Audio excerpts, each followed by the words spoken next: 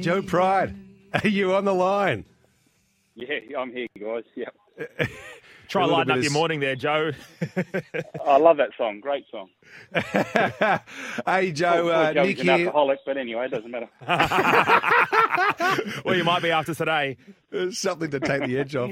Hey, Joe, thanks for coming on, mate. I know it's a big morning for you. We just want to talk about these two runners you've got for Proven Thoroughbreds.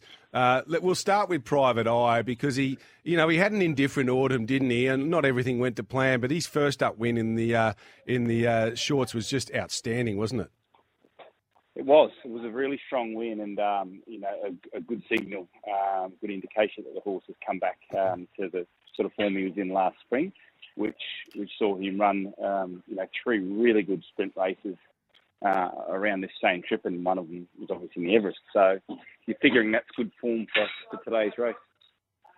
What's the key with him going from that first up run to the second up run? He's got that really good fresh record, and obviously previously you've tested him out over further than sprint trips. Have you changed your training regime with him this preparation, or is it just business as usual? No, business as usual. Like I didn't mind the 4-week gap. I had contemplated running him in the Premier as well, but I didn't see a need for another run in there. And as you just said, he is extremely well on the fresh side. So with just that little trial under his belt from last week, really happy to give him his opportunity today. 4 weeks between runs. Second up, last spring, obviously he was in the Everest, wasn't he? Because he resumed in the Gilgai down at Melbourne, and he went within a whisker or a bees, of beating Giga Kick. No Giga Kick this year. Marzu was third in the Everest last year. He goes around again this year. You must be confident you can go one better. Yes, yeah. Look, it looks a really nice assignment for him, and there's been a lot of conjecture about how this race is going to be run today. But I've got Premier jockey Nash Rawiller on, and he'll make some decisions on the run. I'm not going to tie him down with too many instructions, so hopefully he can get it right, as he often does, Nash. And looking forward to it.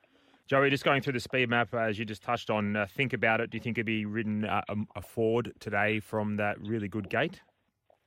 Oh, you'd have to make use of the barrier. It'd be silly not to take advantage of that. And he's a horse who's possibly better suited over a bit further. So I think we want to be spotting all these massive big head starts. It's going to make his task too big. We'll use the gate, and I'd say end up in the first half of the field somewhere.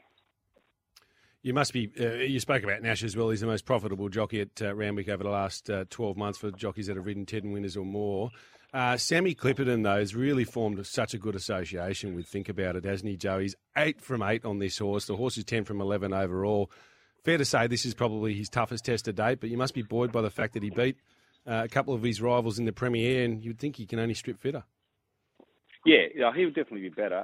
What he probably needs more than Private Eye here today is a good, strong tempo. If he gets that, he's clearly at his best in fast run races. So yeah, hopefully we get that today. $20 million race over the sprint trip, you'd be pretty hopeful there will be a genuine tempo. I think he probably went a bit slow on overpass the other day, and those front runners are not always suited just by going slower. So hopeful of a good tempo, and he'll show his best under those circumstances. Can you split them, Joe? I know it's a hard question, but given that they're both proven thoroughbred horses, and I know Jamie, I saw you guys at the barrier draw, and Jamie Walter is up and about. What's in your eyes? Which one do you think's got the slight edge? I think it's kind of come down to the way the race is run. I'm sort of happy to sit on the fence here. I can make a pretty good case for both horses, but really I think the way the race is run will probably dictate which one's first home.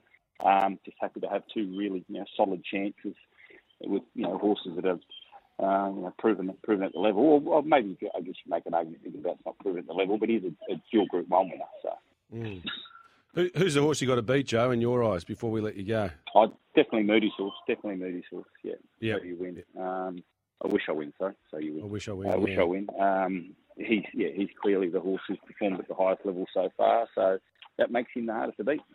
All right, Joe. You've got 3 other runners: Coal Crusher, Argentia, and Street Gossip out there today. Is there a push for one of them, perhaps? Argentia, if she can bounce back into her best form, would be a chance. Coal Crusher's on his way to a Hunter. He'd run a cheeky race, but just outside chances, I would suggest. All right, Joe. Go get him, mate. Give you strength this afternoon for the Everest. It's at 4:15 p.m. and we'll have our fingers and toes crossed for you, Joe. Great. Thank you very much, guys.